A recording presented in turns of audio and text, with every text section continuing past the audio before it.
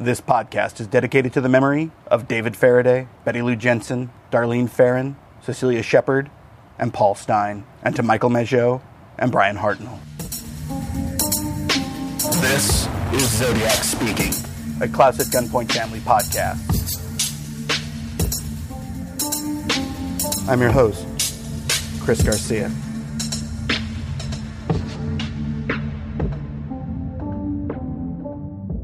The last confirmed Zodiac killing happened 5 years before I was born. But he was never far away. See, Zodiac attacked members of my parents' generation. And maybe it was an inheritance, like an old family recipe book that came down to me. This fear of something we didn't know, someone we couldn't spot. For even if we saw him, we wouldn't know it was him. And honestly, we probably couldn't pick him out from 1,000 other people we encountered every day.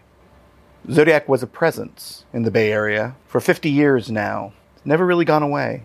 Every decade or so, there'll be a resurgence. A lot of attention paid. I expect this year to be the same with the 50th anniversary.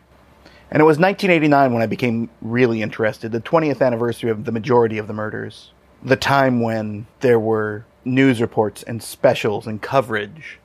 The 60s as a whole were being revived. And in the Bay Area, where so much of the 60s counterculture happened in so many different arenas, from music to art to free speech movements to drug culture, Zodiac was a part of that.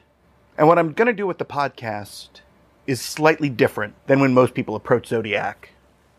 Yes, it's going to be a deep dive, but it's not going to be about solving the case. Yeah, it'll be a little bit about the suspects, but it'll be far more about the times. Far more about the cultural impact. Far more about the victims. We're not trying to answer who was the Zodiac. I'm going to be trying to answer, what did the Zodiac mean to varying different groups? In many ways, I don't expect this to stand as a record of Zodiac, but more as an examination of why Zodiac matters today still, and what the impact has been, and how Zodiac helped lead to the resurgence of true crime.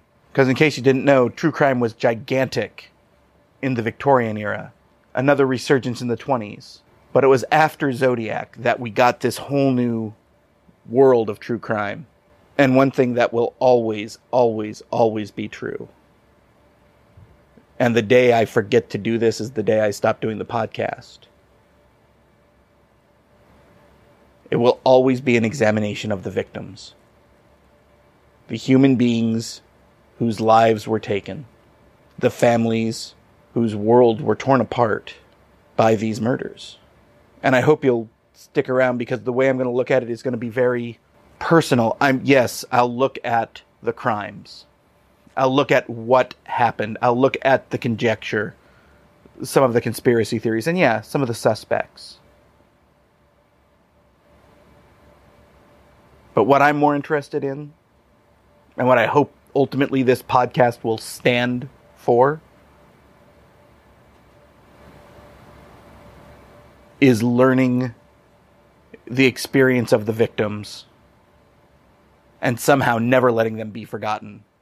To in fact make this less about the killer and more about the victims, the world they lived in, and how it's affected all of us. I hope you'll subscribe. Apple Podcasts, Stitcher, Google Play, wherever. Leave a rating and a review would be great. If you want to write in, go ahead. It's journeyplanet@gmail.com.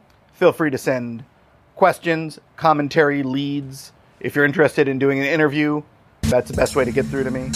This has been Zodiac Speaking, a Klaus at Gunpoint podcast. Thank you for listening.